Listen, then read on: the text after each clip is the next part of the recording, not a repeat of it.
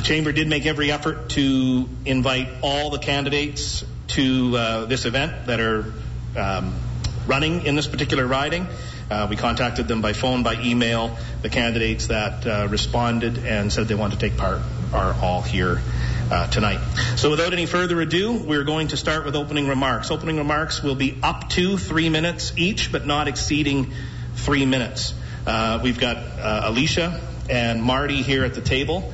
They're in charge of timing. So for the candidates, they're going to flash like a 30-second warning to you. Then they'll flash a 15-second warning. And then at the end of the 3 minutes, if you're still talking, I have to interrupt you. I don't want to do that either. But it does happen from time to time. So those are the signals. And then after that, when we get to the questions, the questions, you have 2 minutes to answer the questions. Okay, so with any further ado, we'll start with the opening remarks. We did a draw before the event tonight. So the order in which all the candidates will do the remarks and answering questions is totally random, and it will not be the same for every question. I will actually call each candidate to answer when it is their turn. So as far as opening remarks go, we have Kathy Wagenthal from the Conservative Party. I'm going to let the candidates introduce themselves when they come up for opening remarks as opposed to me doing it. So that's why that hasn't actually happened yet. So Kathy Wagenthal of the Conservatives will go first. Ladies and gentlemen, this federal election is a watershed moment for our nation and for Saskatchewan. Since coming to power, the Liberal strain on you and your family, our communities, our economy, our international relationships continues to fester. With Justin Trudeau's mismanagement in his first term, our economy was already spiraling due to investment loss leaving Canada. With the Liberal delayed, irrational response to COVID coming into Canada, the damage has been suffocating. His overreach into our lives has now moved to denying individual charter rights and freedoms and punishing those who are not choosing to vaccinate. Printing $424 million a day, his endless deficits are feeding inflation, driving up the cost of necessities, putting our social programs at risk, and burdening future generations with debt. With federal debt doubling to $1.4 trillion in 4 years, Trudeau has no plan to put Canada's finances in order. Canada's recovery plan details how our Conservative government will rein in deficits, address inflation and the rising cost of living. It's thorough, it's measured, there's hope. Read it at conservative.ca/plan. It's time to get Canadians back to work and emergency pandemic supports and stimulate all sectors of our economy.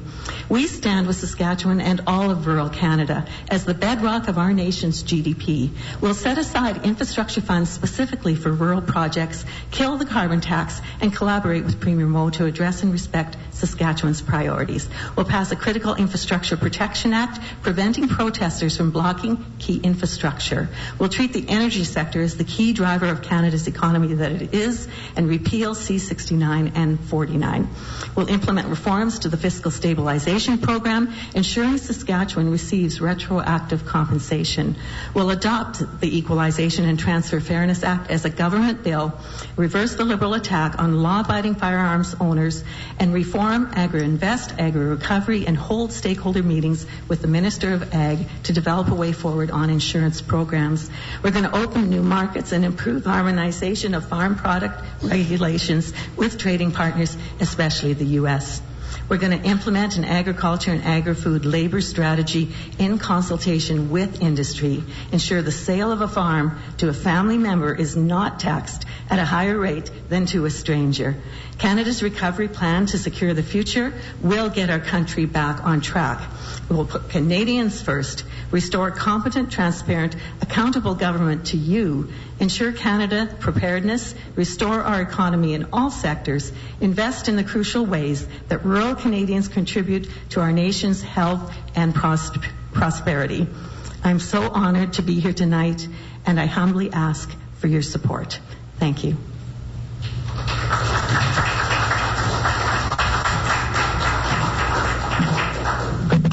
Clearly you didn't rehearse that and time it so that it was like exactly 3 minutes. Because it was like exactly 3 minutes. Next up, let's please welcome from the Green Party, Valerie Brooks.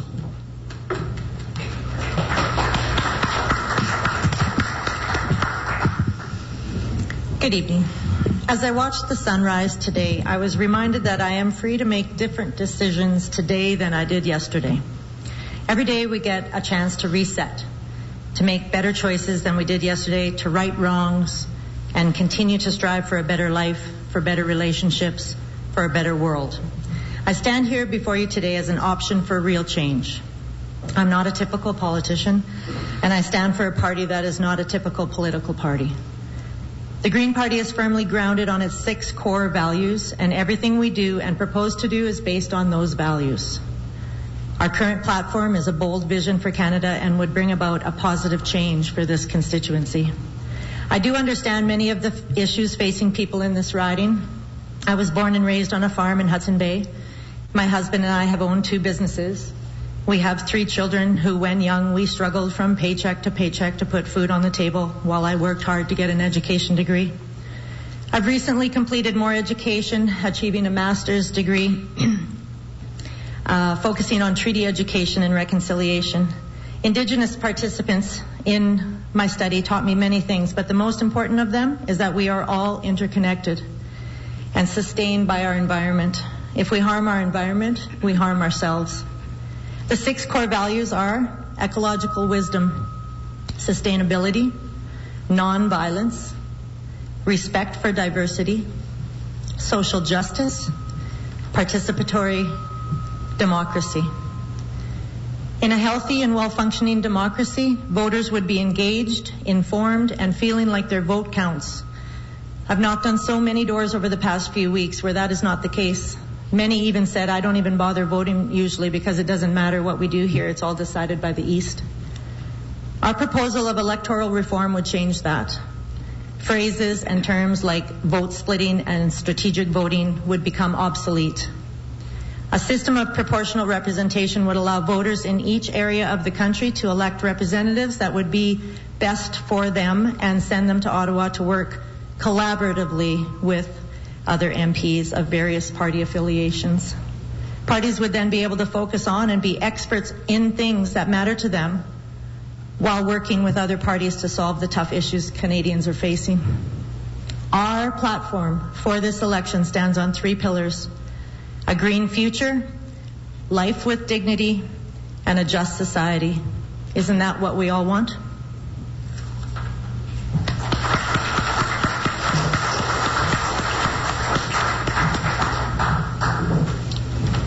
Thank you, Valerie. Now it's the People's Party Representative Braden Robertson. Oh, thank you very much. How's everyone doing today? That's good. So like you said, my name's Braden Robertson with the People's Party. I am pro-life, I am pro-guns, I am pro-freedom, I am a Christian, and I am ashamed as of today to have voted for Scott Moe. What he has done today is despicable in my mind. I am not running for MP because I want to be a politician. I dislike most politicians more than anyone. I'm not running because I want to live in Ottawa. I dislike most eastern cities. And I'm definitely not running for the money. In fact, in light of today's events, if I'm elected within the first 3 months, I promise to donate $20,000 of my personal paychecks towards anyone in this riding who needs to fight mandatory vaccines in court. I am running in this election as a necessity to our freedoms. Vote PPC like your life depends on it, guys.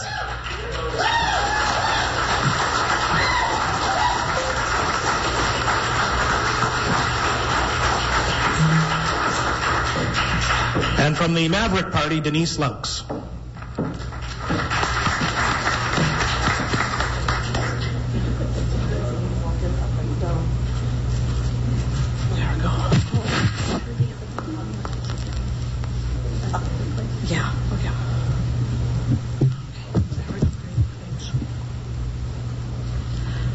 As your Maverick representative, you have my reassurance that I will speak up for our region. Our party's voice is from the West, for the West. We will only have candidates running in the West, and while we will never form government that way, only running in the West allows us to be the voice the West needs. Other parties which wish to form government will never need to prioritize other regions where there are more seats, but not us. What I love about this fact is that we have the freedom to represent our constituency and not just to have to follow party lines or the direction that the leaders dictate to their caucus as they bid to keep other regions happy. The Maverick Party believes in freedom, freedom of choice, freedom from Ottawa, and freedom to represent the West. We live in a great province, Saskatchewan, and a great part of the province. Believe me, this is a very large riding. I've been driving over 7,000 kilometers, counting so far. And while I've been outdoor knocking, and there are still so many places I haven't been able to get to, I have now been to so many communities and knocked on the doors of so many households, and there are so many absolutely great people living here in our riding. During this time, I have heard some very sad stories and heard the frustration from many about decisions from previous and current governments. But there is also optimism which exists, that things will one day get better if we can only change how we are seen and heard by the East. We need the rest of Canada to understand that. I have talked to those that have chosen to move and live here from the East, and they get it. They try to tell those back home how it's true, how the East does ignore us and does not understand us. Because of our vastness, each area of Canada is different, almost like different countries within itself. We do need to figure out a way to change the system to ensure that each region is allowed enough autonomy to run things as they see fit, free from federal overreach. There are so many things which could be done, ways to make our country stronger and better and our regions more equal. We can embrace each other as being Canadian, but allow each region more independence. We can change the system, and our party has many ideas on how we can do that. Thank you.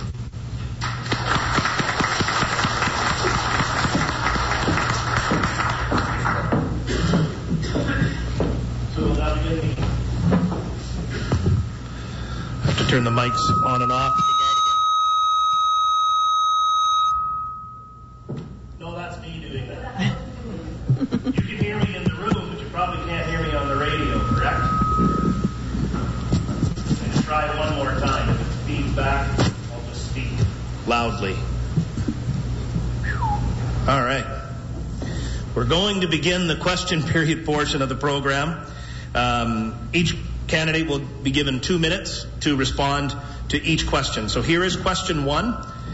If elected to form government, what will your party do to support those businesses which are still hurt by pandemic-related public health restrictions? Denise Lautz of the Maverick Party will answer first.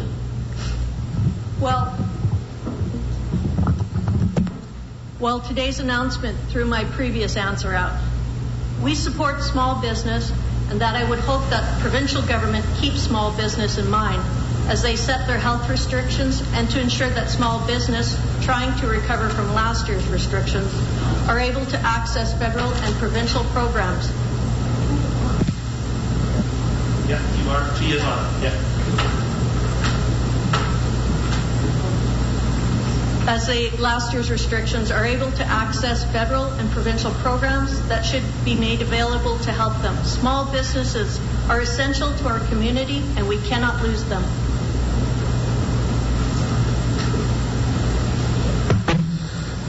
Thank you, Denise. If elected to form government, what will your party do to support businesses which are still hurt by pandemic-related public health restrictions? Kathy Wagenthal of the Conservatives. Testing. Great, thank you.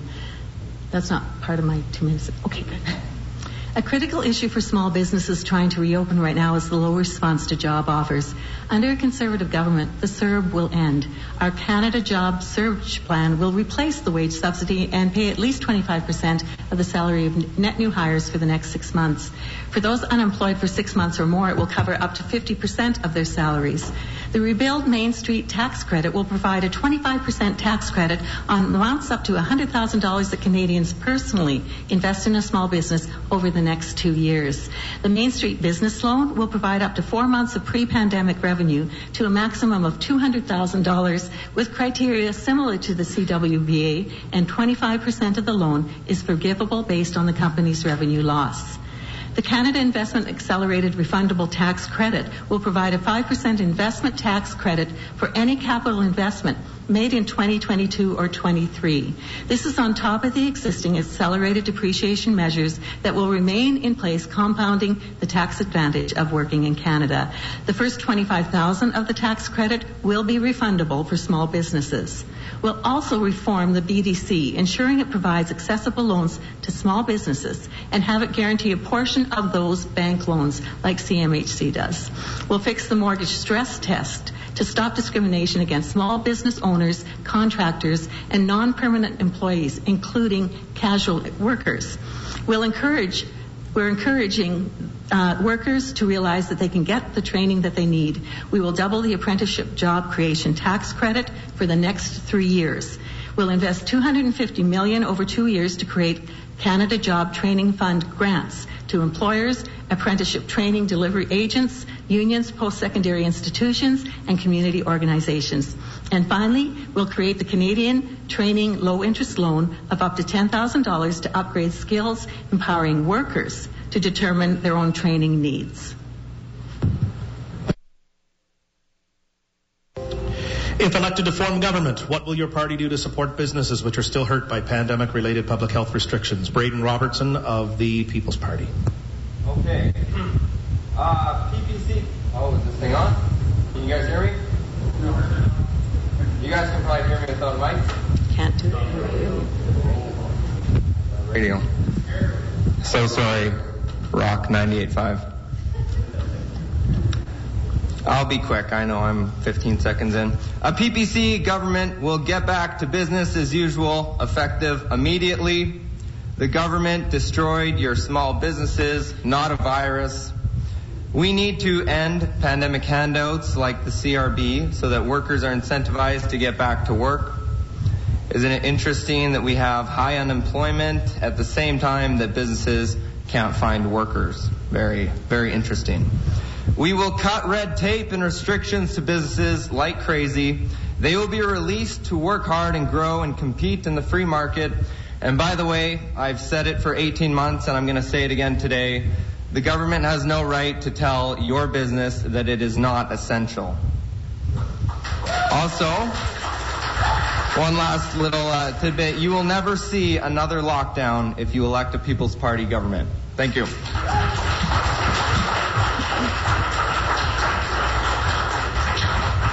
If elected to form government, what will your party do to support businesses still hurt by pandemic-related public health restrictions? Valerie Brooks from the Green Party. The Green Party of Canada has long supported better and more robust emergency support measures for people and businesses in times of crisis.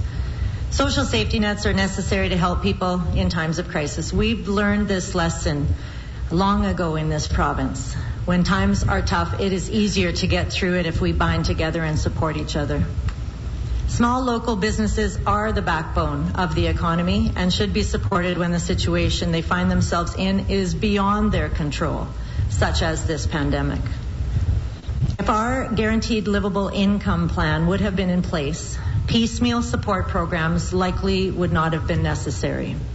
A guaranteed livable income would provide permanent and consistent income when needed that would ensure a continued flow of economic resources, allowing businesses to continue to operate. Subsidies are necessary to ensure the continuation of small businesses, and those funds should be coming from the large multinational corporations who have been seen unheard of profits during this pandemic. Making those that have profited off this pandemic pay their fair share only makes sense. That money could then be used to provide incentives for small businesses to pivot to a greener, more localized business model that would help them to survive the next pandemic. Thank you.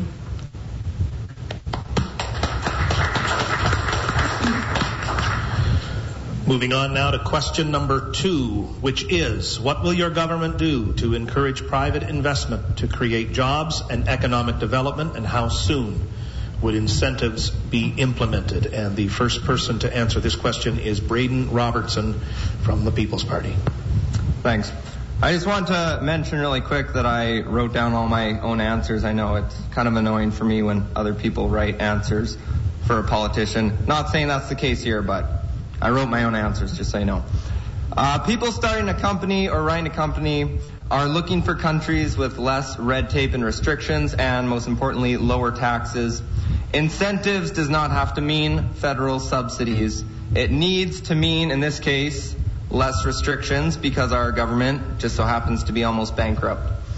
Most importantly, to encourage economic development, we need to build pipelines coast to coast and get them to international markets. And we need to make it a priority that Canada buys Canadian oil. Over half of the oil used in Eastern Canada is imported. The PPC is the only party willing to use Article 9210 of the Constitution to get pipelines built now. Because it is federal jurisdiction, basically what we're saying is a People's Party government will force pipelines, and Saskatchewan and Alberta, we're going to be rich once again.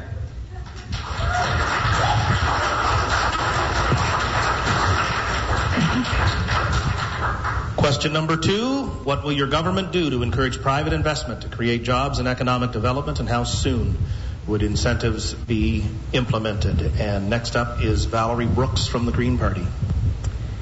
The Green Vision is a balanced and sustainable society. The big issue facing municipalities, like we find in this riding, is that they are dependent on provincial and federal governments for funding. Greens want to change the way intergovernmental systems works by allowing cities and towns a bigger share of the tax revenue to spend how they see fit. This place-based power and decision-making model would allow cities like Yorkton and all the smaller cities and towns in this riding to be more independent, to develop businesses and services that they determine are best for their local area. A green government would support things like value-added forestry-based manufacturing facilities to be built in the northern part of this riding. A green government would establish a federally funded green venture capital fund of $1 billion to support viable, small, local green business startups. Strengthening local economies by incentivizing locally owned and operated businesses that use local resources and people in the production and distribution of their product, ultimately increasing the health and well-being of all people in that area by keeping the economic flow local. A green government would help oil and gas workers transition to new jobs, building the national clean energy grid that we need to start working on today. Putting people to work retrofitting buildings and homes with clean energy solutions would be a logical solution to both the climate crisis and the losses felt with the boom and bust of the oil sector that needs to be phased out in order for us to meet our climate targets. If I had my way, we'd get to work on this as soon as possible.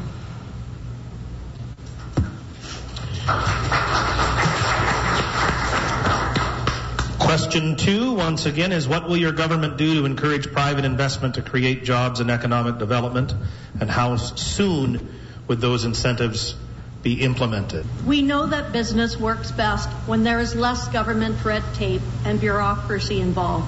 We have to move to incentives that not only help business flourish, but this is also how we can move into more green objectives, as I believe the carbon tax does nothing.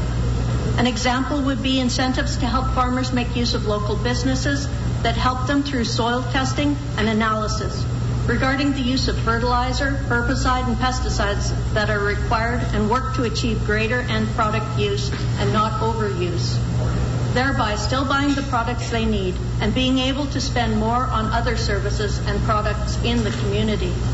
Other businesses will also flourish. Answer.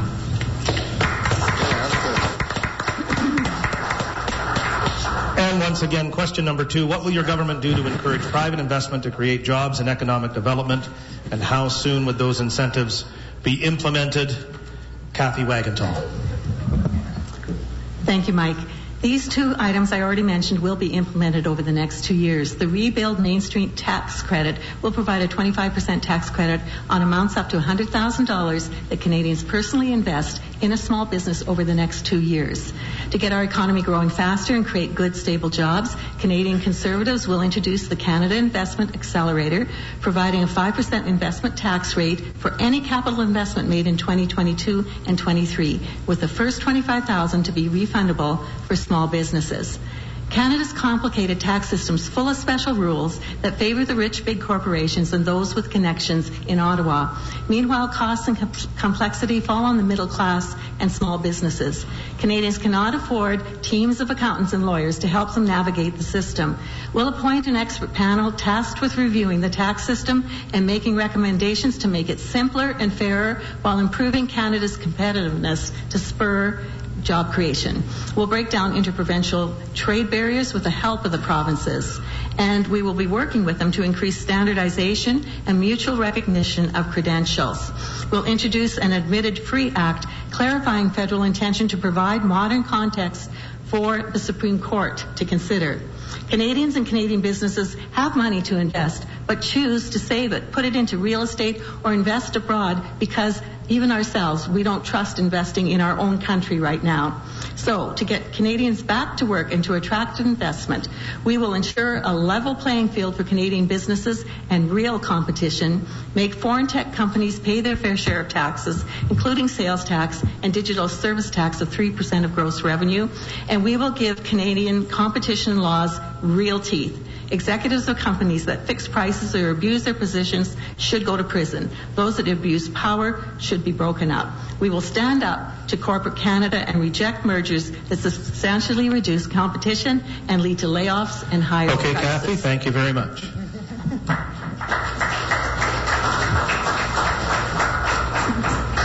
When this forum is over, Braden and I are embarking on what's called the No Microphone Needed Speaking Tour.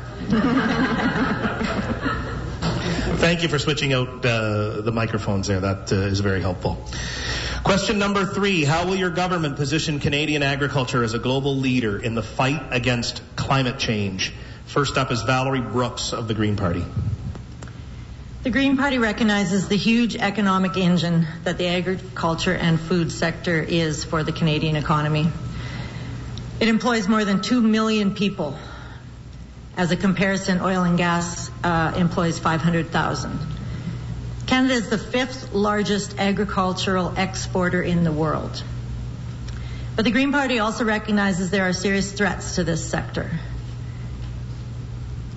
The agriculture sector is the 3rd largest contributor to greenhouse gas emissions in Canada. Canada is the 6th largest importer and number 1 per capita food importer in the world.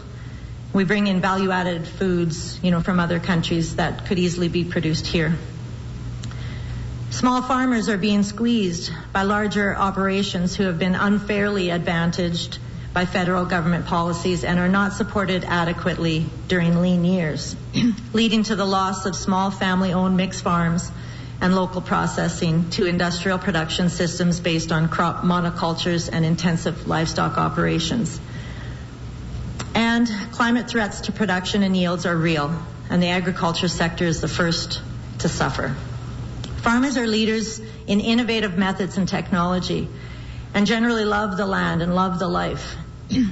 So making it economically easier for farmers to stay on their land doing what they love, feeding the world, while figuring out how to transition to a net zero carbon emission business is what the Green Party would like to do.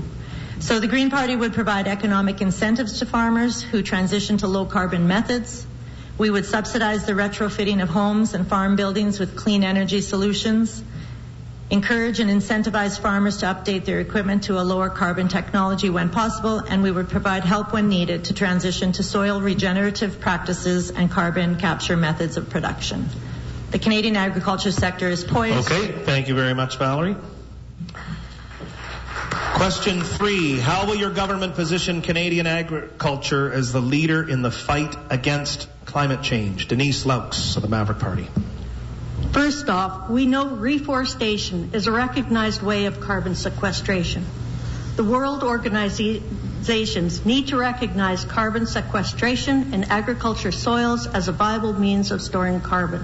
As it stands now, we need to overcome obstacles, in particular, a more economic, technical, and efficient ways of measurement to determine the quantities of CO2 stored in the soil so that these tests will become recognized.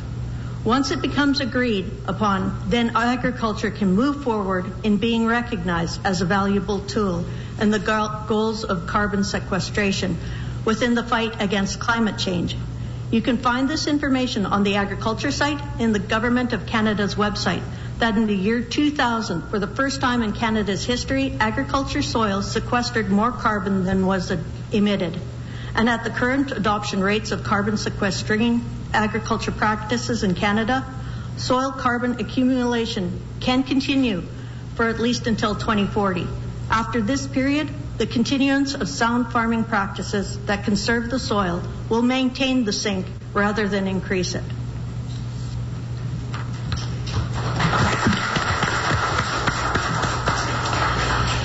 Once again, question number 3, how will your government position Canadian agriculture as a global leader in the fight against climate change? Kathy Wagenthal of the Conservatives. We will introduce a renewable natural gas mandate. Capturing methane from organic sources such as farms reduces carbon emissions and creates a renewable source of energy. We'll put in place a minimum requirement of 15% renewable content in natural gas by 2030. That means the gas we use in our power plants, furnaces, and other gas appliances will have less impact on the environment, and the methane that's wasted from agriculture will be significantly reduced. We'll finalize and improve the clean fuel regulations, turning them into a true low-carbon fuel standard by increasing the ability of the agriculture sector to create land-based offset credits by improving the carbon sequestration of agricultural lands and incentivizing environmental protection, allowing clean carbon-neutral biomass energy, including agricultural waste, to be eligible for carbon credits where appropriate, and recognizing existing legislation for land use and biodiversity and harmonizing provincial rules. We will also pilot the use of Canadian renewable fuels by the Canadian Armed Forces with the goal of stimulating an increase in the market for renewable fuel production in Canada. We'll invest an additional $3 billion between now and 2030 in natural climate solutions focused on management of crop and grazing lands and restoration of grasslands. We will also recognize and build on the world-leading sustainable practices of Canada's agriculture by recognizing and encouraging emission-reducing practices like low or no-till and for our nutrient stewardship, establishing transparent and reliable standards for carbon credits associated with land management practices, and working with the provinces, territories, and agricultural industries to identify and support ways in which agriculture can continue to enhance carbon sequestration. Thank you. How will your government position Canadian agriculture as a global leader in the fight against climate change? Braden Robertson of the People's Party. Right on. So, I guess I got a quieter microphone. I'll have to speak up. How many, are there any farmers in the room? Just by show of hands? Anyone? So, this is probably the most ridiculous tone-deaf question I've ever heard. It's like a university student from California wrote it, but I'll answer it anyway. Here's a news flash for you. Farmers do not want to be leaders in the fight against climate change. Rather, farmers disable their DEF systems on their tractors, and farmers are furious that they pay tens of thousands of dollars because of the carbon tax. Might I remind everyone that plants feed off carbon dioxide, and more carbon dioxide means bigger crops for harvest. That's some biology for you. And by the way, farmers care about this planet more than anyone, and none of the farmers I know give a rip about climate change, myself included.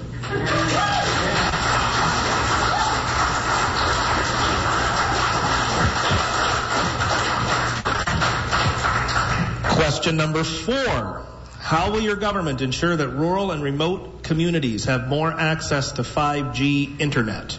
How soon will your government undertake such initiatives? First up is Kathy Wagenthal, Conservative Party. Through Canada's Recovery Plan, we will make critical investments in infrastructure to create jobs and get the economy moving and meet our infrastructure needs. According to the Auditor General, approximately a fifth of the Liberal government's planned $188 billion in infrastructure spending was unspent in the first 3 years of the plan and was moved to later years. According to the Parliamentary Budget Officer, the Liberals' Canada Infrastructure Bank is unlikely to meet its goal of spending $35 billion on new infrastructure within its 11-year mandate, forecasting a shortfall of $19 billion over that time frame. We will scrap that failed Canada Infrastructure Bank and commit the money sitting unused on its books to infrastructure projects that can strengthen our economy. Aaron O'Toole has stated as Prime Minister, I'll end the delays and get the shovels in the ground on these major infrastructure projects to create jobs and improve the lives of millions of Canadians. We're going to build the world-class public transit, road, and 5G networks our country needs to compete and get every part of Canada moving again. I personally attended a roundtable with Eastern European countries in the U.S. prior to COVID restrictions, where discussions were taking place over the concerns of China infiltration due to less expensive accessibility to Huawei 5G technology versus Western options. Canada's Five Allies and some of their largest companies have banned Huawei from being used in critical core components of their telecom networks. The Liberal government has not. We will stand with our allies. Our plan includes holding the big telecom service providers accountable for anti-competitive behavior. We will promote competition by allowing foreign telecommunication companies to provide service to Canadian customers if the same is reciprocated for Canadian companies in that company's country. We'll connect all of Canada to high-speed internet by 2025.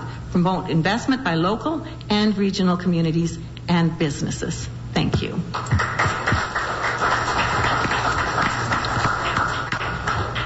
How will your government ensure that rural and remote communities will have more access to 5G internet, and how soon will your government undertake such initiatives? Braden Robertson, People's Party. Okay, so we will not undertake such initiatives at all. 2 reasons. Reason number 1, it is not the federal government's job to provide you with internet. It is the government's job to protect your rights and freedoms. The government needs to be less involved in your life. Do you really want the government to control social media and be the ones who control your internet? The private sector can provide you with internet to anyone if it is profitable for them to do so. Reason number 2, the government cannot afford to take on projects like this even if it wanted to. Like I said before, our government is on the edge of bankruptcy. If interest rates went up just a hair, it could be a bad situation. That means no more spending. That means no more handouts, no more funding on abortions in third world countries, and of course we need to defund the CBC, state-run media guys. We need to reverse the insane spending from Justin Trudeau and pay off debts, otherwise our grandchildren will still be paying for it. Thank you.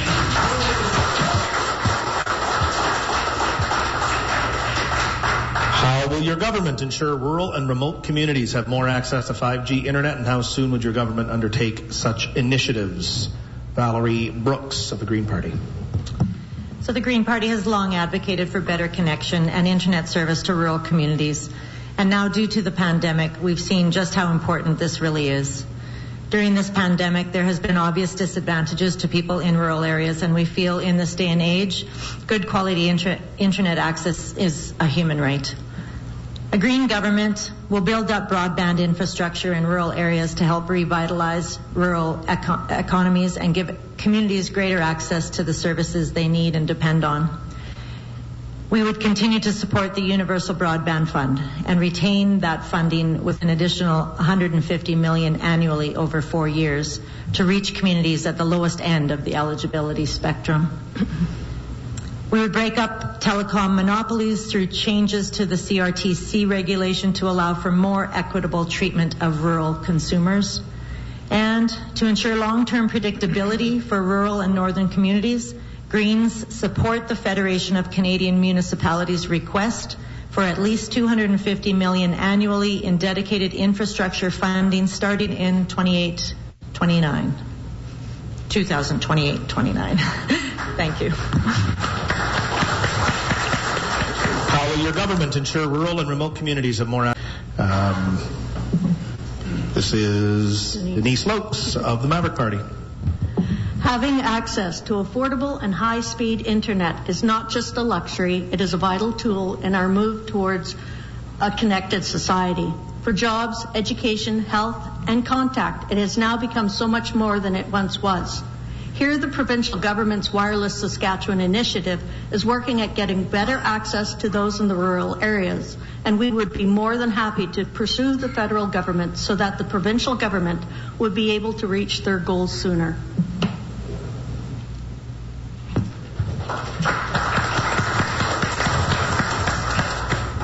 The fifth and final question crafted by the Chamber is, will your government continue to implement a carbon tax or levy on Canadian taxpayers? Why or why not?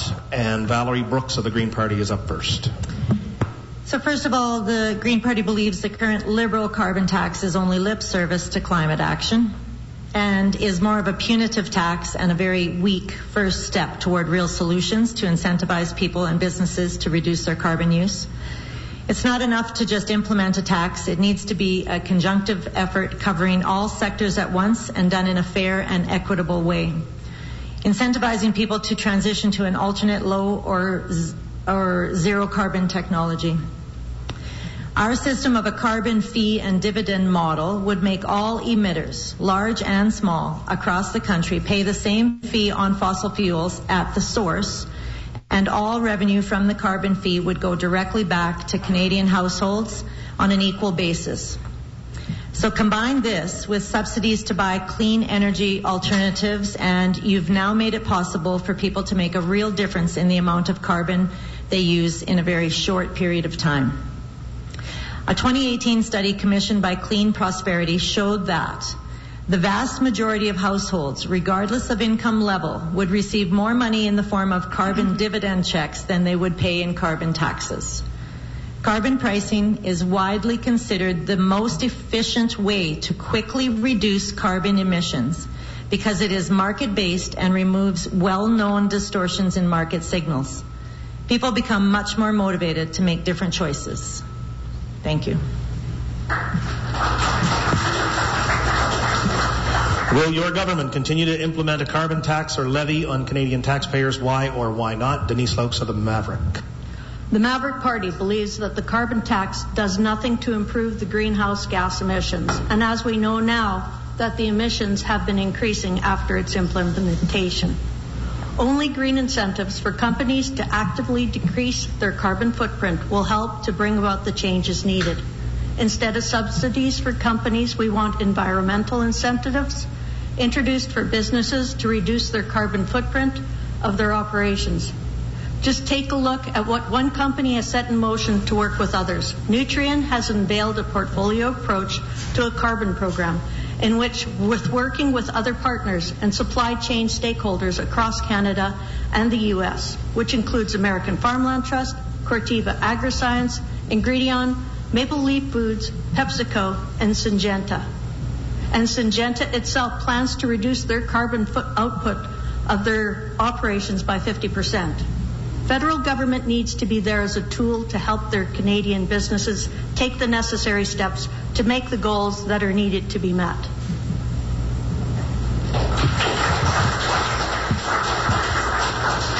Will your government continue to implement a carbon tax or levy on Canadian taxpayers? Why or why not? Kathy Wagenthal of the Conservatives. We will repeal the carbon tax. Saskatchewan agriculture, resource, and manufacturing sectors are already world leaders on environmental practices and continue to innovate. Our oil and gas industries are committed to net zero as world leaders in quality and environmental and ethical standards, even as investors are demanding lower emissions before investing. We are committed to doing the right thing for the right reasons, motivated by our love for the outdoors and dependence on our environment for our lives and our livelihood. The Supreme Court of Canada decision eroded the right of our province to manage our own decisions on the best ways to protect our environment while growing our clean, green economy. Our leader and all Sask Conservative MPs recognize the right of the province to chart its course. Our Conservative environmental plan supports provincial jurisdiction, incentivizes innovation, champions our long history of conservation, recognizes our state-of-the-art research and continued growth in environmental efficiencies.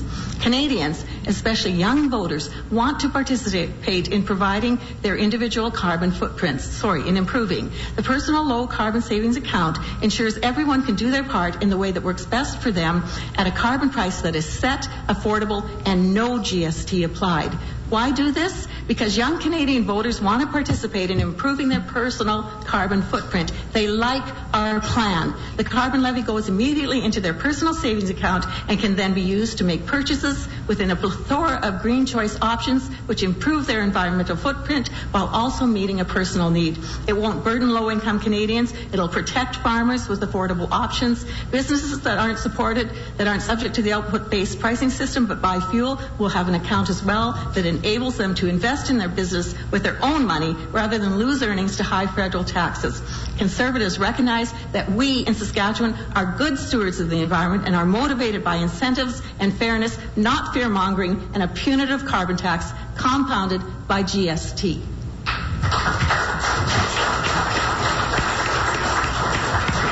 Will your government continue to implement a carbon tax or levy on Canadian taxpayers? Why or why not? Braden Robertson of the People's Party. I wonder if you guys can guess my stance on this.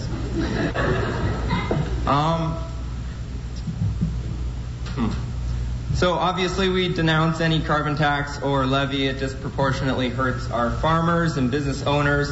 And just like income tax doesn't stop you from earning income, carbon tax doesn't stop carbon emissions. It's just another way to take your money. I would just like to mention something from what Kathy said.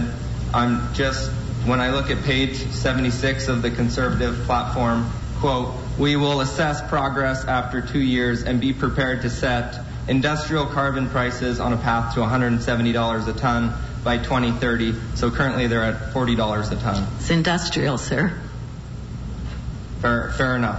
I have read your platform, just find that very interesting. We would not have any carbon tax whatsoever.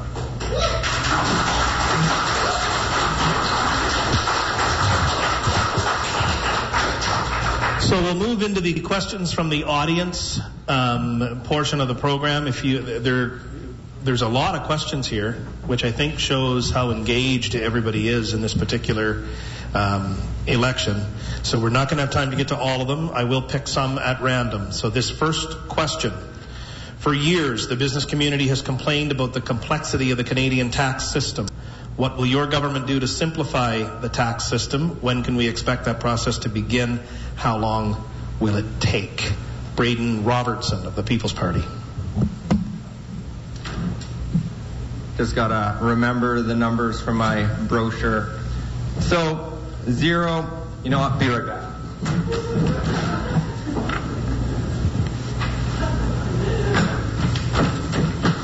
Sorry guys, I was a delivery driver 5 weeks ago, not a politician. Okay, so just one moment here. So $0 to $15,000 would be zero income tax, which is more or less what it is right now. $15,000 to $100,000 would be 15%, I do believe. It's not written on here at all. And then anything over $100,000 would be the same tax bracket. So basically we would have 3 tax brackets. I know that there are people who make $40,000 a year that are not incentivized to get a better paying job, let's say at the mine for $90,000 a year because you just pay more taxes. With our plan, $15,000 to $100,000 would be all the same tax rate, so you're incentivized to get that good paying job at the mine or at the rigs that pay $100,000 a year.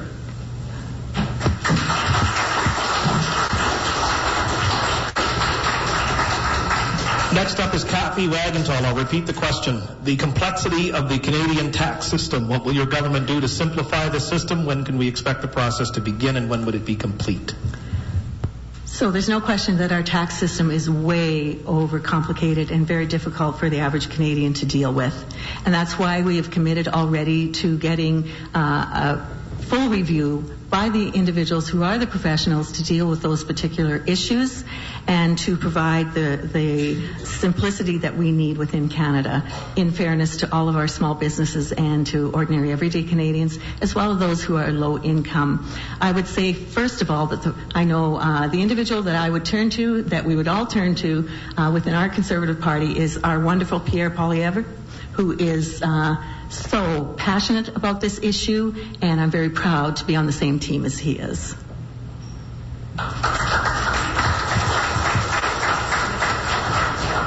Question is with regards to the complexity of the Canadian tax system. What will your government do to simplify the system? When would the process begin? When would it be complete? Denise Laux of the Maverick Party. As we move into our own area of Western representation under our fairness and freedom, Maverick Party supports greater provincial autonomy in critical areas such as taxation, pensions, immigration, and policing. And therefore, we want to move the taxation away from the federal government and under the provincial government's purview, and it would be under their area of jurisdiction then.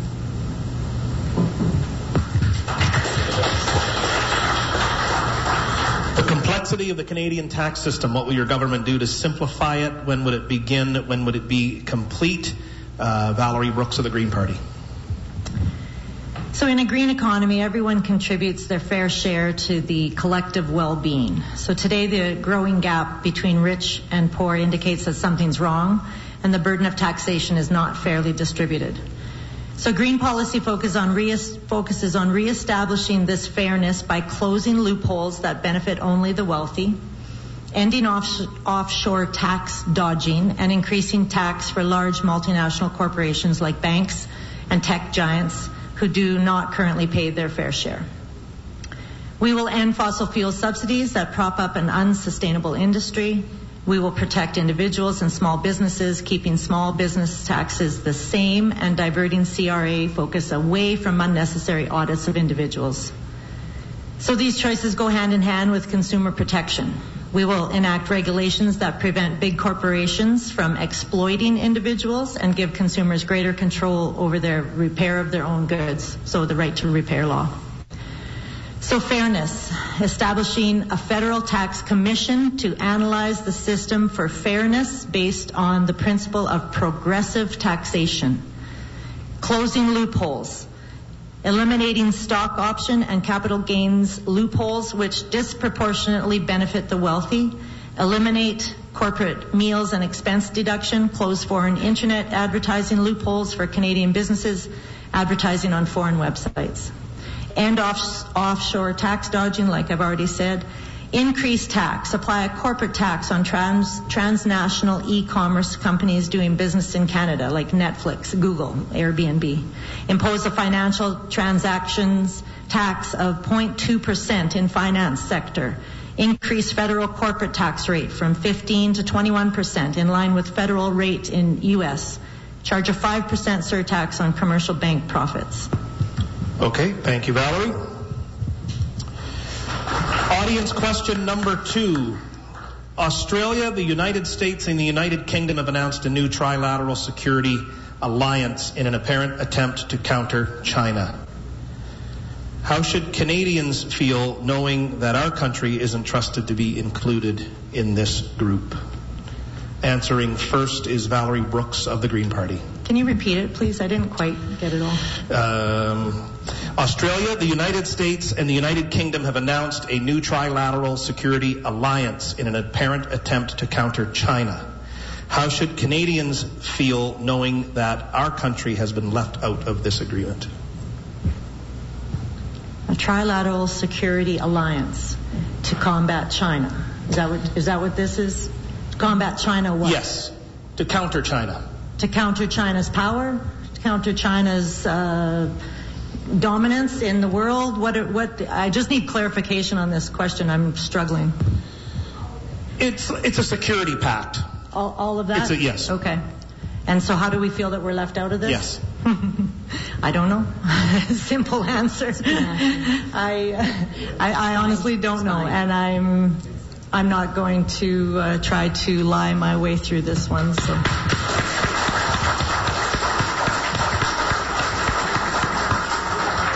You may repeat it, Kathy? Sure. Okay, so Australia, the United States, and the United Kingdom have announced a new trilateral security alliance in an apparent attempt to counter China. How should Canadians feel knowing that our country isn't trusted to be included in this group? How do we feel that Canada was not included in this agreement? I'm not surprised in light of the circumstances that our country is in right now and the kind of leadership that we have. Our leader, Erin O'Toole, has been in communications already with these countries and with New Zealand as well. We need to get back to being a member of the Five Eyes and be allies with our allies and take a strong stand against China. Remove Trudeau, put us in power, and that will happen.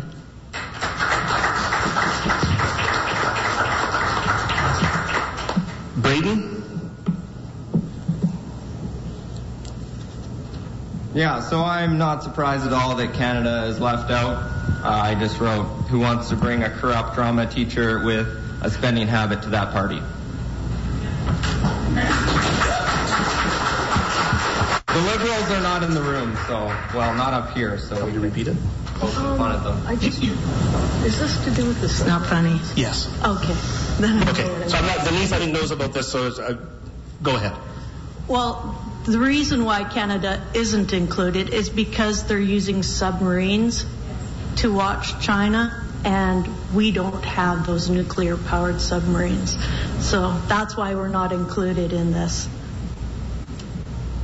Do you want to answer again, Valerie? Like, does it make a... No. Okay. I just wanted to... I don't know if I clarified it better This one's before I way asked over my Kathy. head. Okay. You did clarify it Okay. better, but Okay. it's okay. But Okay. we're able to track them.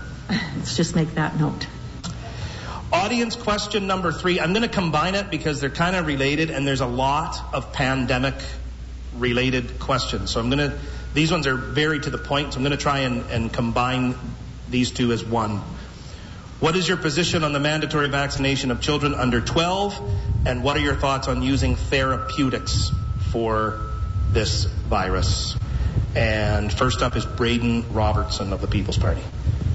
Yeah, the People's Party at a national level opposes all vaccine passports, mandatory vaccines, COVID restrictions of any kind. I know that there are parties where their candidates can make those own decisions for themselves, but we are the only party that it is unanimous as a PPC. Our entire party is against mandatory vaccines, vaccine passports.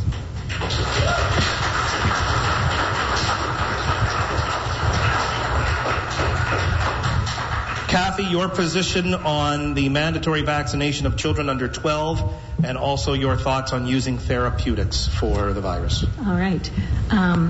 Our party is completely against mandatory vaccinations. Every Canadian has a charter right to determine their own health care and to keep that information private if they so choose. The circumstances that this country finds itself in right now is very frustrating to me and to our party. We do not agree with mandatory vaccines. We do not agree with mandatory passports. You have a right to travel within your country. So our country is facing, like I said in my opening statement, a significant crossroads. As far as children go, there is no way that children under the age of 12 who barely show up on the radar with this disease should be vaccinated. They, of all people, should be basically responding with their natural immunity. And I do not agree with vaccinating children under 12. I know of individuals who are much older than that have reacted very negatively to the vaccine. Not everybody does. But this country should be studying and following everyone who is having a reaction to those vaccines and taking that into account. And we should be using Canadian vaccines, which are very close to being in production. Medicago is a plant-based at Avito at our own University of Saskatchewan. We have a traditional vaccine on the way, but this Prime Minister refused to fund them and went to China to get our vaccine before being basically put third on the list for the vaccines that UK has paid $2 for per vial, the US has paid $4 for, and we as Canadians are paying $8 per vial. Think of what we could have done within our own country to bring a vaccine about that Canadians would trust.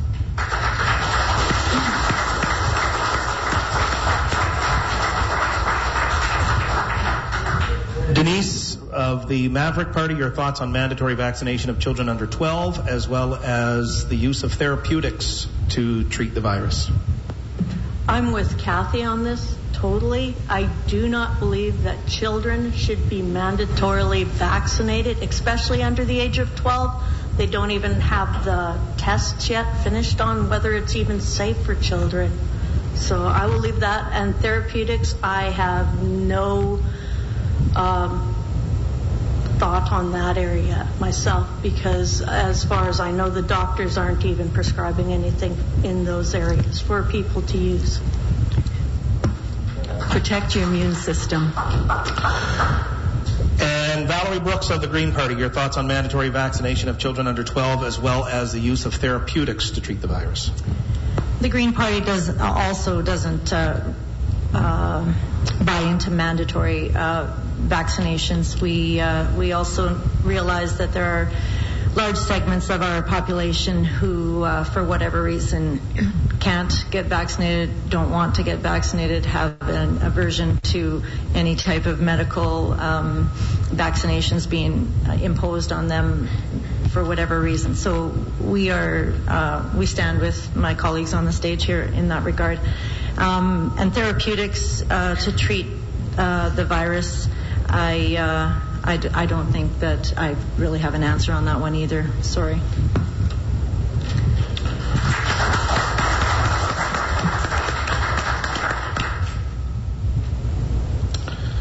Okay.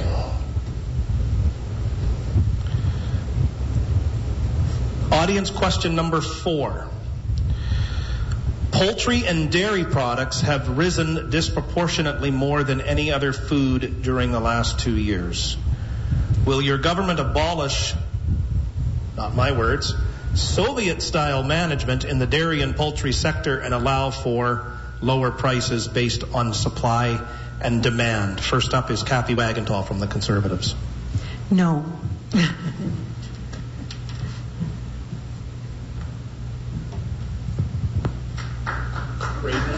Whoop, sorry, I turned my mic off. Braden from the People's Party. Can you repeat that? Poultry and dairy products have risen disproportionately more than any other food during the last 2 years. Will your government abolish Soviet-style management in the dairy and poultry sector and allow for lower prices based on supply and demand? Absolutely. We basically run on that platform from 2019 when the party was founded.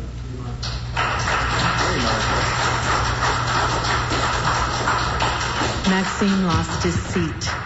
Valerie Brooks of the Green Party.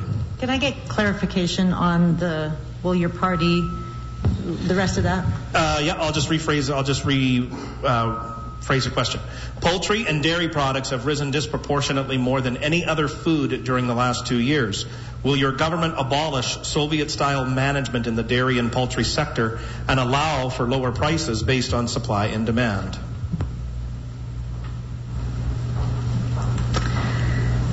I honestly am not sure about this one, but I'm thinking I'm with Kathy on this one, and I just don't really quite understand this fully enough to answer. But I'm pretty sure that questions. Yeah. So no. Sorry. That's okay. Denise, do you want me to rephrase it? Well, were you saying that the supply and demand, like the demand goes up or the price goes up? The question is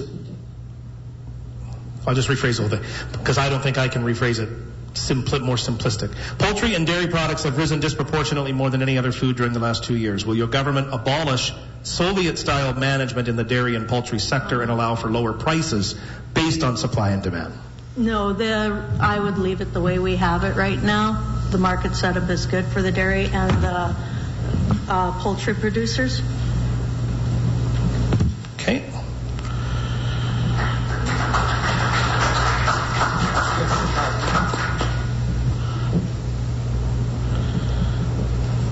Forgive me as I delay. I'm just kind of reading through some of these. Some of them are good. Some of them I unfortunately will not read. No, you don't want me to read some of them. So I said make up one. Oh, make up one. Give us your own question. I could. How will your government ensure temporary foreign workers are available to ensure regions facing chronic labor shortages are addressed? And first up on this would be Denise from the Maverick Party.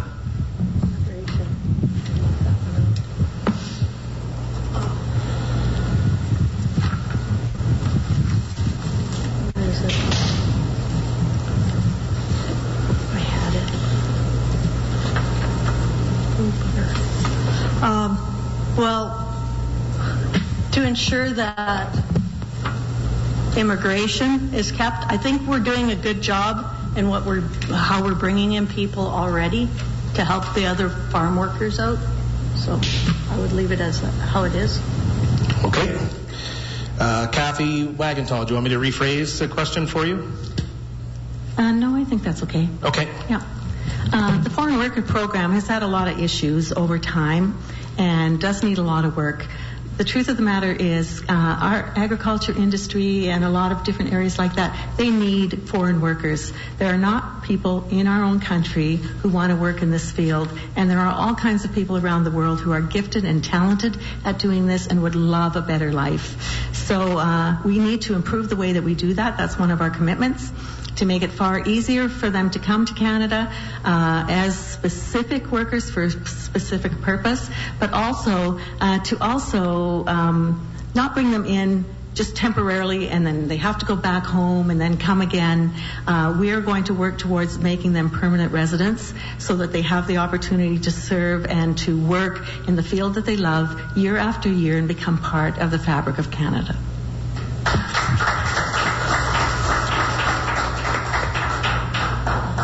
Braden Robertson of the People's Party, how will your government ensure temporary foreign workers are available to ensure regions that face chronic labor shortages are addressed? Yeah, so People's Party would cut back on immigration quite a bit. Our goal is around 150,000 immigrants a year, and of course we want skilled immigrants to come to our country. Another main issue I mentioned before is doing away with the CRB, which incentivizes Canadians to stay at home and not be at work.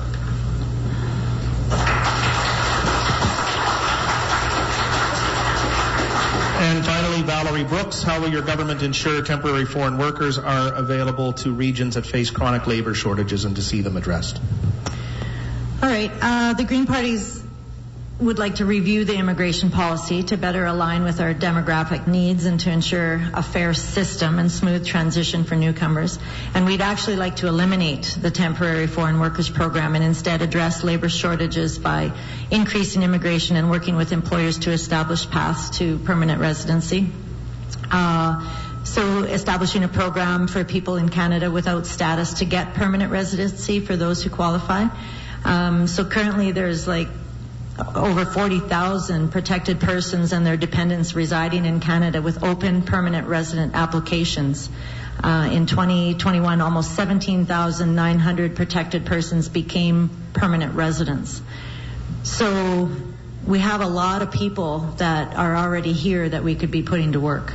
And I don't think we need the temporary foreign workers program anymore at all. Yeah. Audience question number 6. In regards to transfer payments, what is your party's view on them? With the current government not in support of oil and gas, where is this money going to come from to replace these payments? And if an agreement with the principle of the transfer payments, would you revisit the formula used to calculate them? We'll start with Valerie Brooks from the Green Party. Can you repeat it? I can repeat that. I'm having trouble. I will try and I'll try and simplify it. So with regards to transfer payments, anybody from Quebec here? No. So from people from the West, I think we call it equalization payments that go to the have-not provinces. The big bone of contention is obviously with Quebec, which gets a lot of money from Alberta, but is also not supportive of the oil and gas industry. So the question would be, With the current government not in support of oil and gas, where's the money going to come from to replace this, these payments? Well, I think the Green policy, or the Green Party, has a pretty good idea of how to relook at the tax revenues and income that the country has and redistribute it appropriately to cover some of these things that we want to do. But I mean, of course, this question is based on what are the priorities of the government, or what are the programs that are going to be implemented. So it's not a real easy question to answer in terms of exactly what we would do. But I know that our shadow cabinet has, a really good costed out plan to supplement people in all areas of Canada, no matter if you live in a city or if you live in a small rural village. The money would be there for you to use wherever you live. So transfer payments to provinces, like I said earlier, would be distributed in a different manner under a Green government than it currently is under the governments we have now. So I don't know if that answered the question or not, but I tried. Okay. Denise, would you like me to rephrase that for you? This is with regards to transfer payments. You're good? Okay. Yeah, I think you meant equalization. Transfer of the taxes. Equalization needs to be changed to be fair. Even in 2018 to 2019, Alberta had a deficit and Quebec had a surplus, and Alberta still got nothing in regards to equalization. So in 2019, all the provincial premiers agreed that there should be a one-time payment to Alberta, and the federal government response was to do nothing. So if the federal government is willing to treat Alberta like that, they're willing to treat us like that, and we need to have the equalization changed definitely. There's another reason as to why we need more independence in the West, and there is no balance as to how the power structure is in between the federal and provincial governments.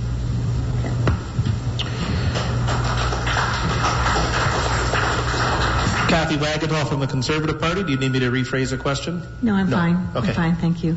Yes, so absolutely, we need to bring fairness back and even improve it for the Equalization Program. And we will adopt the Equalization and Transfer Fairness Act as a government bill. It will add complete transparency to this process. And as already mentioned, in 2019, all of Canada's premiers unanimously endorsed a proposal to reform the Fiscal Stabilization Program, and we will implement those changes when we form government and ensure that provinces like Alberta and Saskatchewan receive retroactive compensation. We've committed already to returning $4 billion to Alberta, and our portion in Saskatchewan is $150 million.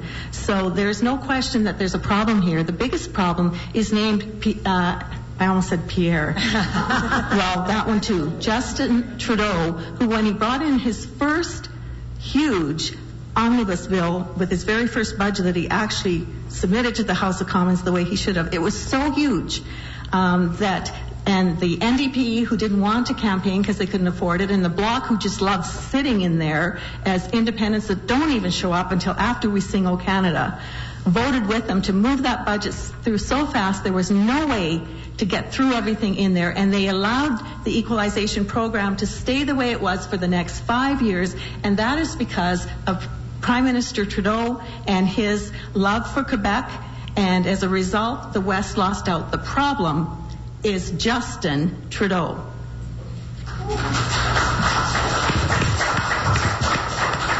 Braden Robertson, the question surrounds equalization and where is the money going to come from to replace these payments with no support of the oil and gas sector?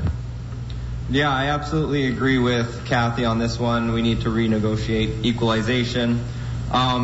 Quebec receives, I think it's about $13 billion out of $20 billion total. So they take a pretty big piece of the pie when it comes to equalization transfers.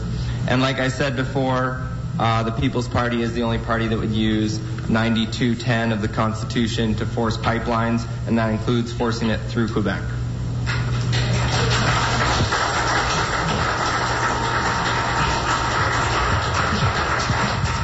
Audience question number 7. What will your government do to support reconciliation with Indigenous peoples, and what do you consider reconciliation to be? Valerie Brooks of the Green Party. Thank you. I love this question. Thank you for asking it, whoever asked. As you know, I've done a master's degree on treaty education and reconciliation, so I'm no means an expert in this topic, but it is near and dear to my heart. Yesterday was the anniversary of signing of Treaty 4, the land that we currently are on, and if we knew the history of treaty signing better, where Indigenous people agreed to share this land with us so we could own land, farm land, live here.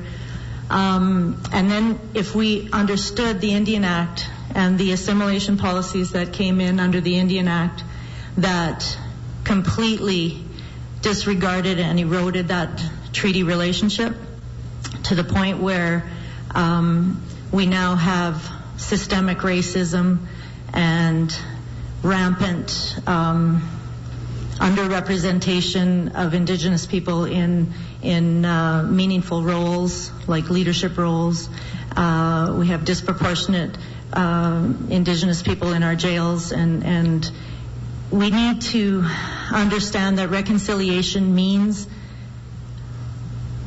people like me that grew up privileged on a farm understanding more about the history of what happened so that we no longer make these mistakes. So knowing the history in a meaningful way will absolutely change our relationship with Indigenous people.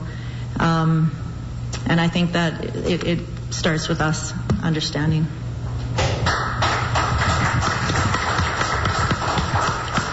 What will your government do to support reconciliation with our Indigenous peoples, and what does reconciliation mean to you, Kathy Wagenthal of the Conservative Party?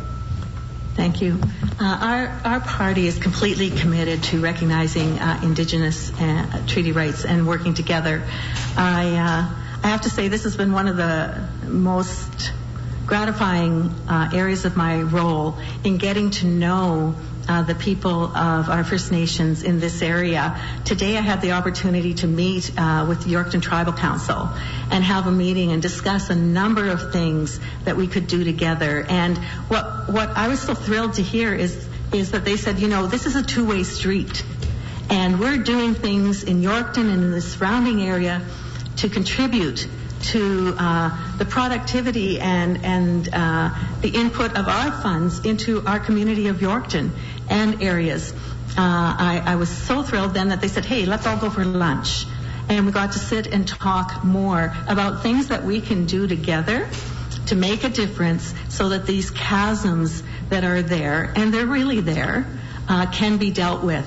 So it was just a really encouraging experience for me today to get together again and to be invited to things like powwows. I went to one of the schools on Cote Reserve. They asked for some stuff about Canada. And I said, well, why? I won't just send it. Can I come? And I got to sit there and talk with the kids about Canada and how they could sign up to go to Ottawa and experience it. And the parents are all writing it down. And, you know, the chief said to me, this is the first time that we've ever had a member come here and do this. And I said, well, please invite me to everything you possibly can. And I told the kids, I think I should have done something when I came here today. And they said, well, yeah, it would have been good to bring, you know, some tobacco to. And I said, well, how do I know who an elder is? And they were awesome because, you know what, we just have to say, I have a lot to learn. And there's a wonderful opportunity there to build relationships. What will your government do to support reconciliation with our Indigenous peoples, and what does reconciliation mean to you? Braden Robertson of the People's Party. Yeah, so great question. In my opinion, reconciliation is not going to happen by throwing more money at it, and we don't have the money to spend as a government anyway. Like I mentioned before, we've already been spending so much as a government, and we have a lot of debt to clean up. And I have a lot of unpopular opinions on this topic, and it's probably best I just leave it at that. Denise, need me to rephrase a question? No. Okay. Reconciliation, what it means to me is getting back to honoring the treaties, letting the First Nations have the voice and for us to listen to them. It was really good to see when the federal government was taking the steps and giving back to the Cowessess First Nation the power to be able to effectively make their own decisions about what is best for their children, families, and communities. And it's just the beginning, as the federal government is being held accountable to work towards fixing the broken steps in between us.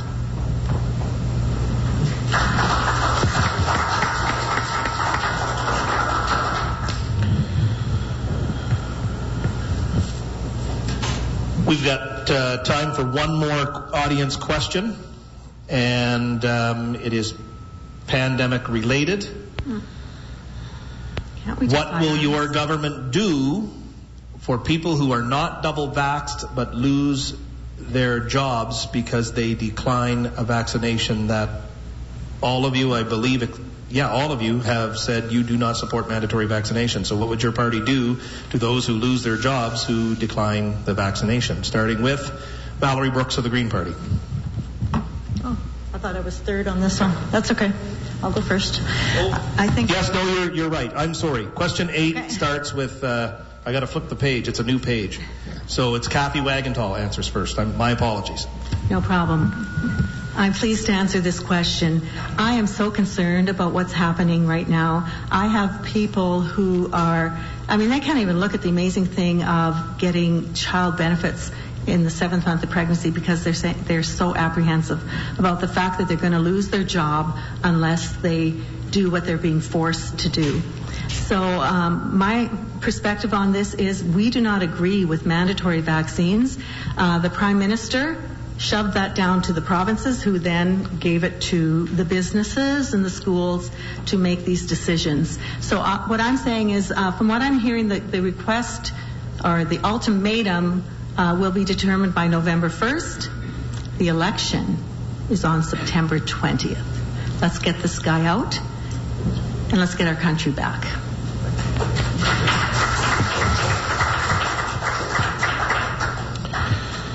Braden Robertson. I can rephrase a question if you need. Yeah, read it again, please. For those that decline to be double vaccinated and lose their jobs, what would your party do to help those people? Well, on top of what I mentioned before, with if I were to be elected, $20,000 of my own personal money towards people fighting court cases over this silliness. We need to be fighting this at a local level to the best of our abilities. We cannot stand for this. It's unbelievable that the government is trying to force this down our throats. I don't think anybody wants this. Well, some people do. But I was against mandatory vaccines before it was cool. So I'm just going to leave it at that. Valerie Brooks from the Green Party.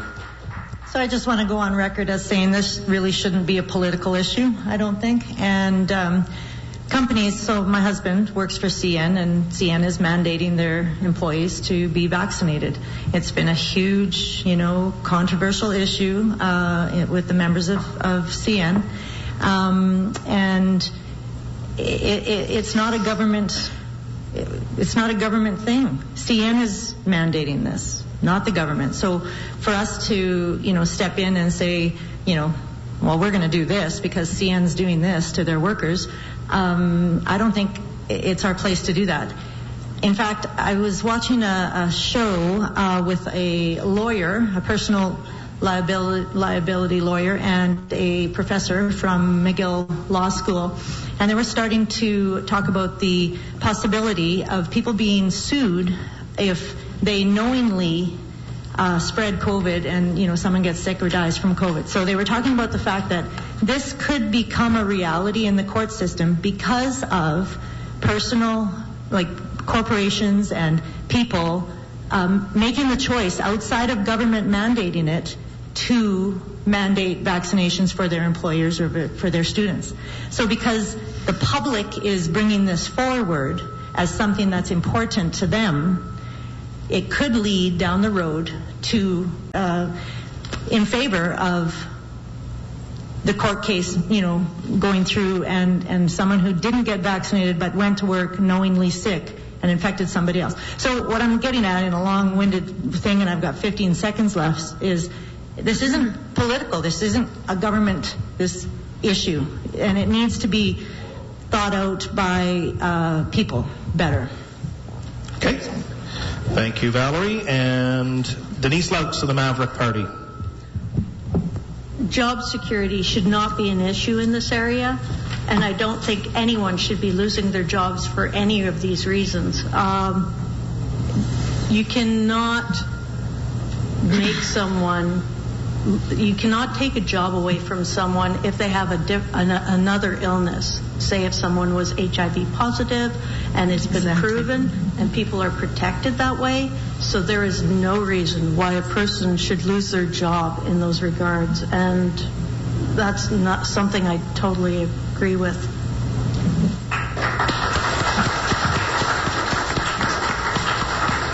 I do have some other questions that I can ask. If The Rock is perfectly fine staying on the air, I think you're good until 9:30. You folks don't mind answering more questions? It's all good? All good. It's all good. Okay. I'm going to try and combine this next one. There's like 3 cards or 4 cards here, and I'm going to try to combine it. I'm going to start with, what is it about your party's leader that you admire the most and why? Once you answer that, is there the flip side deal breaker where your loyalty to your party would no longer exist? And I'm going to let Kathy go first because I've received more than one card actually with this question on it. So I feel like I should ask Kathy, could you restate your mandatory vaccine passport answer, and is that your opinion or Mr. O'Toole's opinion? Great question. Thank you. I am so pleased to answer this one. I would love more than 2 minutes. You only get 2. All right. My leader is the one that has led on saying that we are against mandatory vaccines. If any of you spend any time on my Facebook, you will see videos where I explain that thoroughly, and there are opportunities to click on articles that where they actually choose to videotape my leader, and people like Mercedes of West Block asks him, if you want 90% of Canadians vaccinated, then how can you be against mandatory vaccines? Please, people, get real and get the truth. Our party, our leader, I am against mandatory vaccines. It is your charter right in this country to decide on your own health treatments and to keep them private if you so choose. And like I said at the beginning, this country is at a crossroads. And I am sorry, just as the CSSA said, I thought we might get one on firearms, but we didn't. That's unfortunate. The truth of the matter is that the Liberals will stay in power unless the Conservatives form government. Every gun piece that we want in place is legislation, and we have to form government. And they said clearly, the Mavericks or the PPC, if you split votes, we will not form government, and you will have no freedom going forward. You keep Trudeau in there, and that's what you got. We are against mandatory vaccines. Did I say that? Yep. Okay. Yep. I'll let Valerie go next. Do you want me to rephrase the question? The two-parted. I was trying to piece together more than one question to fit it into one. I was cheating. It's the leader one. Right. It's the leader one. So what do you admire most about your leader? And then the flip side of that, is there anything that would call into question that you would say, okay, I'm not loyal to this party anymore? Okay.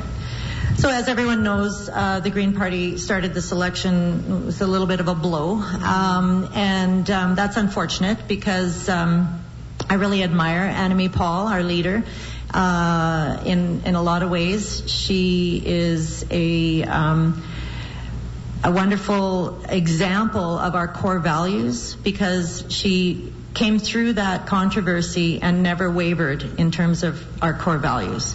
So she's not displaying animosity to anybody in our party. She's not displaying animosity to anybody that's, talking smack about her or our party.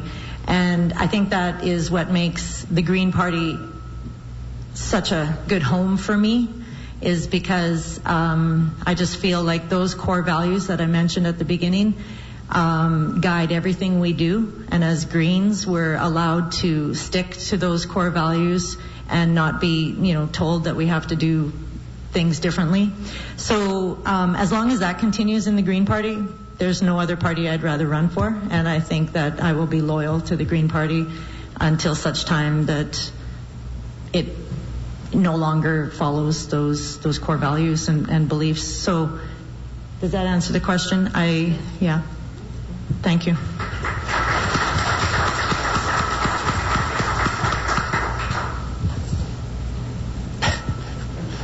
I'm going to tell the joke anyway. When you said, if you'd answered the question by saying something about Stephen Harper, I'd have said no. Braden, you need me to rephrase the question? No, go ahead. Okay, so it would be boldness for Maxime Bernier.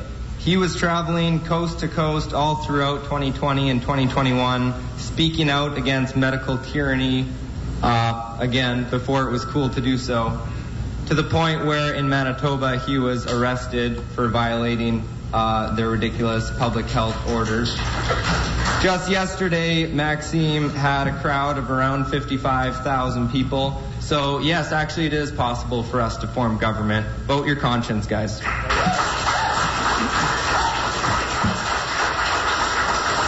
Denise Laux of the Maverick Party. Okay. Jay Hill is a great leader, and he's given me sage advice and taken the time to talk with me as an individual and as a candidate. For the years he was a Reform MP, and then he joined under the Conservatives, under Stephen Harper. But he was an MP for 18 years. And as an MP, from his experience, from being with the Reform Party and then being with the Conservatives, he realized that's when they lost their voice. And he said we would never run candidates east of Manitoba.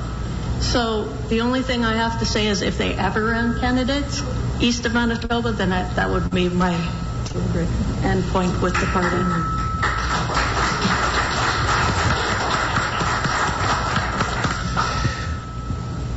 It's kind of funny that Kathy said, I'm surprised there's not a gun control question. There is. I'm not going to go back through the card to find it. I'll just sort of simplify it. We'll start with Denise. Your thoughts on the current gun control legislation, and if necessary, what would you do to change it? Oh, I would repeal it. That's ridiculous. There is no such thing as any of those things being assault weapons at all.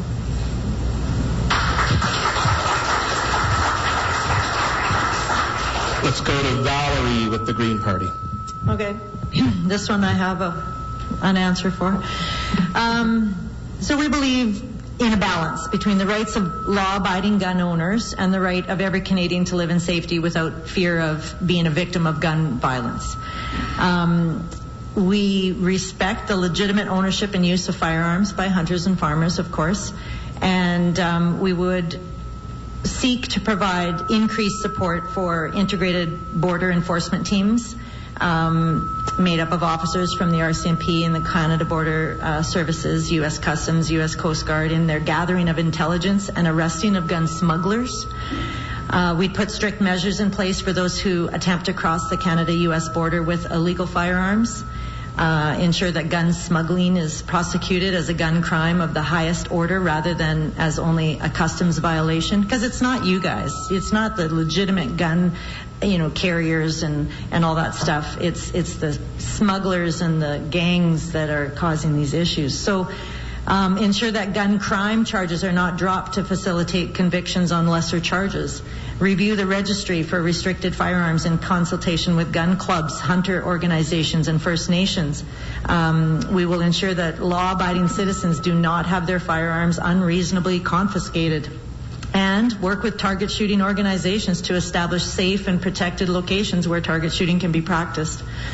We understand, I have a brother that's a farmer. He's got guns. I understand. But we just have to find a balance. And that's what the Green Party is all about in everything we do, is finding that balance to protect your rights, but also be responsible for others' safety.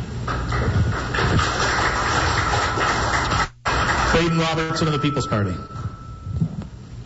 Yeah, so I would absolutely repeal the gun ban, record speed. I myself am a legal gun owner, and I want to say thank you to gun owners for being law-abiding citizens. I know you don't hear that very often, but good for you for everything you do. And I would also just like to mention that immediately after Aaron O'Toole reversed his position on reversing the gun ban, Gary Breitreich endorsed my campaign.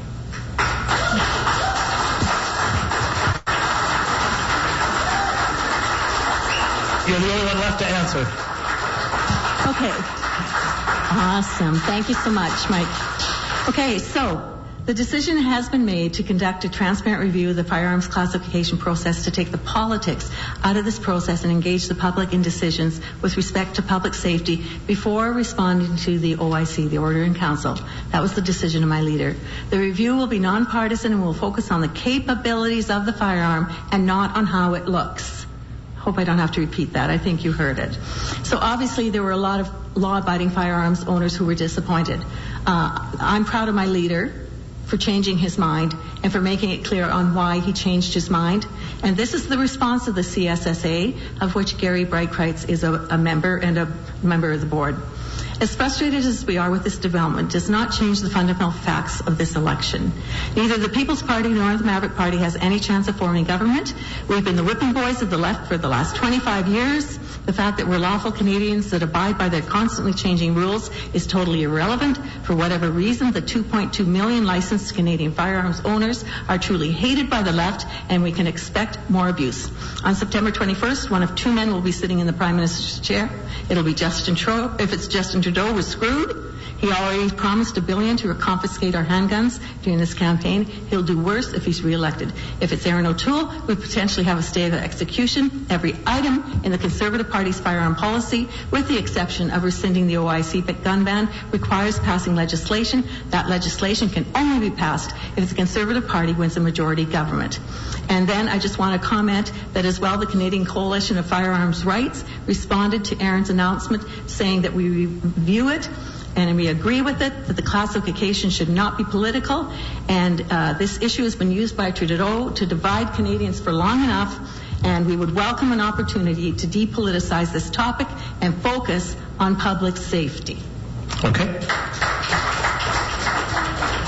We do have time for one last question before we get into the closing comments. And the question is what is your government's number one priority to address affordable housing? And I'm going to footnote this because I was in Southern Ontario a few weeks ago, and I was actually stunned and appalled at the number of homeless people that I saw in Southern Ontario. And their economy, I don't think, is as good as ours is out here. We're a little bit immune from that situation out here to some degree, certainly in some of our smaller cities.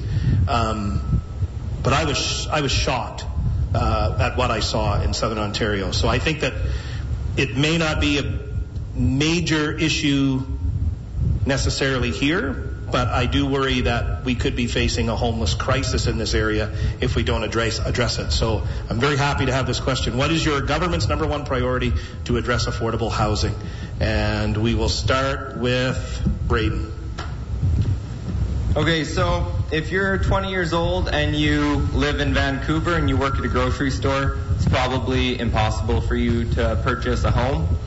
But might I remind you that you can move anywhere you wish in the country, and you can work at a grocery store in a small town where housing is about the 10th the price.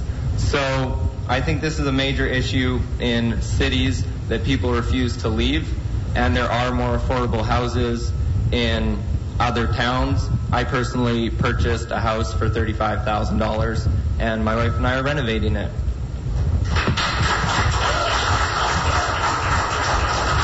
We'll let Denise from the Maverick Party answer that. The Maverick Party does not have a policy on this issue at the time, but municipal governments may have to work together hand in hand to help facilitate the work that is needed to help bring affordable housing to the younger generation. We cannot and should not expect private developers to fix this issue, as they are a profit-driven entity, and the answer lies somewhere in between. There is a known shortage of affordable housing, with Canada being at the bottom of the G7 in this area. Necessity for this issue is to be worked on by all parties, as it is something that will have to be done. Kathy Wagenthal. Okay, thank you very much. This is a huge issue in Canada right now, and there are things that we need to do on the broader scale that are really important. And the first thing is we need to ban foreign investors from buying homes here if they're not planning to move to Canada. My son lived in a subdivision in Calgary and found out that the entire subdivision was owned by someone from China who has never been here and never intends to come. And they're destroying housing prices for everyday Canadians. We need to stabilize the real estate market by increasing the number of homes being built and addressing unfair and corrupt practices that have driven up prices, such as money laundering. So that's all engaged in that same issue, and it needs to be dealt with in Canada, and we will do that.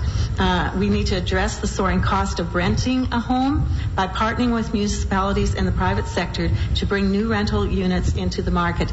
And the federal government has a lot of properties that are just vacant, and there are amazing things that we can do with that, and that's part of our focus as well. And I want to commend Yorkton, because the work that is done on this issue here is just amazing, because there is a realization that we need to have affordable housing, and we will certainly work with any government, with our Indigenous communities, as we talked about it today, to make sure that everybody has a home that they can afford and take care of, because housing first. If you don't have a home, everything else in your life falls apart. And that's something that we've always worked towards, and housing first is a priority for us as Conservatives. Valerie. Agreed. Life with dignity. You can't live in dignity if you don't have a house or don't have a roof over your head. That's one of our major pillars as well. And we need to tackle affordable housing and homelessness together, I think. So among other things, the Green Party would call on the government to immediately recognize housing unaffordability and homelessness as twin national crises, redefine affordable housing using a better updated formula, enhance the Canada Housing Benefit, strengthen regulation of foreign investment in residential real estate, create an empty home tax for foreign and corporate residential property owners who leave buildings and units vacant, and prioritize funding for nonprofit and corporate housing.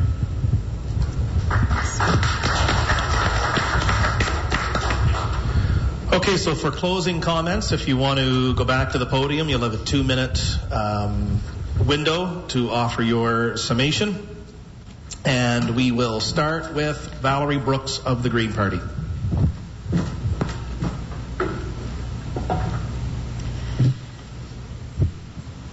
So why vote Green? Many of you may think a vote for me is a wasted vote because I'm not going to win and my party is never going to form government. Well, I tell you, I can't win and we can't form government unless you vote Green. Every election you have the power. Your vote matters more than ever now. This pandemic has been difficult and has brought people to a boiling point. We can't lose sight of what matters, and what matters to me is that the evolution of our government is not only possible, but necessary. The Canadian parliamentary system needs to evolve to meet the needs of the coming years. We need to work together, collaboratively, to tackle the current crisis we are now in and the ones that are coming. I've heard so many people say, I really like your policies and your positions, but I need to put my vote where it will do the most good. Well, let me tell you what a Green vote represents and why I believe it will do the most good. A green vote represents you are tired of the current state of Canadian politics and want real change. A green vote represents you are tired of attack ads, divisive partisan politics, and an adversarial system. A green vote represents you are looking for real solutions that are carefully constructed by a diverse group of knowledge holders. A green vote means you are still hopeful for the future and believe a better system of government is possible. A green vote means you want and demand a more dignified life for all Canadians. A green vote means you are seriously concerned about the environment and know we are the only party that takes it as serious as you. And a green vote means you are brave and are standing up for what you believe in. Silence emboldens hate. Don't be silent. Support our vision for Canada. Vote green. And if anything I've said tonight resonates with you, come on over to the Green Team. We welcome everyone.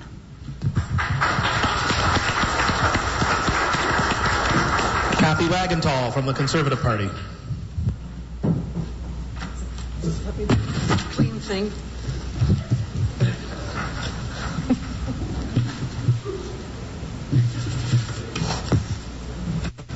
Okay. First of all, I want to thank the Chamber for doing this tonight. Really appreciate it, as well as having access and the rock here, and all of you. I hope that tonight you heard times when different people agreed with each other. And that is one of the challenges that we have as Canadians. We are a huge country. We represent all kinds of different perspectives. And it is an incredible honor for me to have represented you for the past 6 years and to be serving you in the House of Commons in spite of all that I never dreamed I would be dealing with as your Member of Parliament. So I want you to know that I am so proud of being a Conservative. We are the only party sitting in that place that allows all of us to think differently. When we discuss any issue, it goes from one end to the other. And then, like my husband and I, we start out like this, and then we cross each other in the middle and end up on the opposite side. When we don't have enough time to discuss something, somebody says, my office is open. If you want to come, let's get together. I don't have a problem with my leader not agreeing with me on everything. I don't agree with anybody on everything. And Canadians are tired of politics where you can't have a voice. And I can tell you, within my party, I have a voice. Someone said they don't allow you to speak your own mind and you get kicked out. You guys, I'm still there. And believe me, I could tell you about conversations I've had with my leader, but I'm not gonna.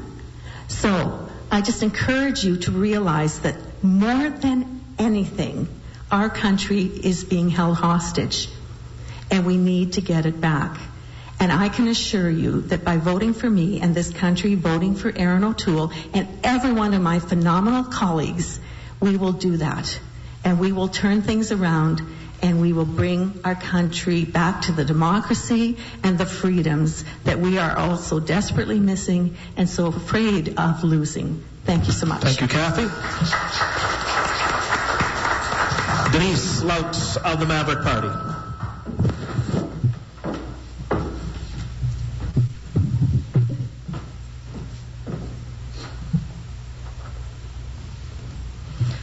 Again, I would like to thank the Chamber of Commerce for this opportunity to speak to you and to answer the many questions that you had for all of us here and that could make it. Our party is dedicated to uniting the West to form a strong, united front to bring about the changes needed. British Columbia, Alberta, Manitoba, and Saskatchewan together have 104 seats. Quebec, in comparison, has 78 seats and wields a considerable amount of power. That is why the West has the power to change things. Yes, it's an uphill battle, but I think we can achieve what we set out to do.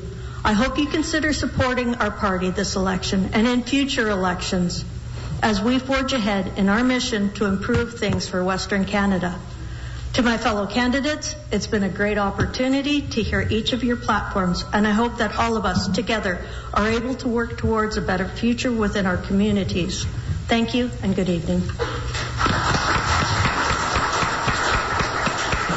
And Braden Robertson of the People's Party.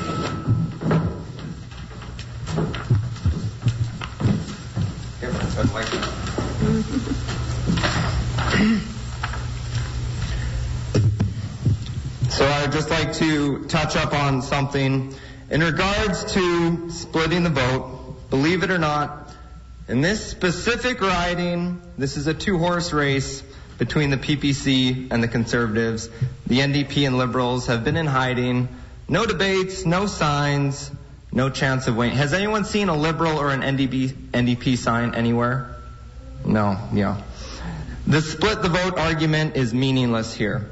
So I would just like to mention, this is what's important to me: freedom of speech, freedom of association, freedom of religion, freedom of mobility, property rights, parental rights, medical rights, and medical choice.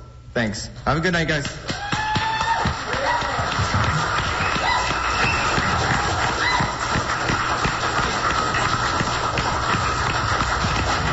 And so with that, we'll bring our program to a close. I want to thank all of you for coming out tonight to listen to the candidates. I want to thank the candidates for letting your names stand. And in these very strange times that we live, having an opinion of any kind can be dangerous. Mm-hmm. And so I'm living proof of that too, actually. We've got 5 minutes. You want me to answer the questions? So no, thank you, and also thank you very much, for putting your names forward, and good luck on Monday. Actually, I do have one question, and this is only for Kathy, because I did see this, and in this world of fake news, I don't know if it's true or not. Is it true that they're anticipating 1 million mail-in ballots to be counted the next morning? I haven't heard that. From what I understand here in this riding, we have less than 300, or has it gone up? It's not this riding 400? I'm concerned about. I understand that, yeah. But I don't have the intel on that, is what I'm saying. That is something that I did read today, so if you want to find out information on that, that is something that I did see today, and that is... Disconcerting, yeah. Yes. That would be one word that I would use for that. So thank you very much again for putting your names forward. Thank you very much for coming tonight and letting the people hear what you all stand for. The candidates are reminded to hang back for a picture. I think Juanita wants to get a photo of the candidates and of the three of you, and so that would be... And the other directors that are here tonight as well. So you guys had a lot of running around, more than normal when we do these forums, so there was a lot of questions. And so we want to thank all of you for being engaged tonight. We want to thank The Rock again for letting people listen to this at home, and also Access Now for people that want to watch it on Saturday at 1 and Sunday at 7 if you want to catch the replay. So thank you very much for coming, and have a good night, and look forward to seeing what the results are on Monday.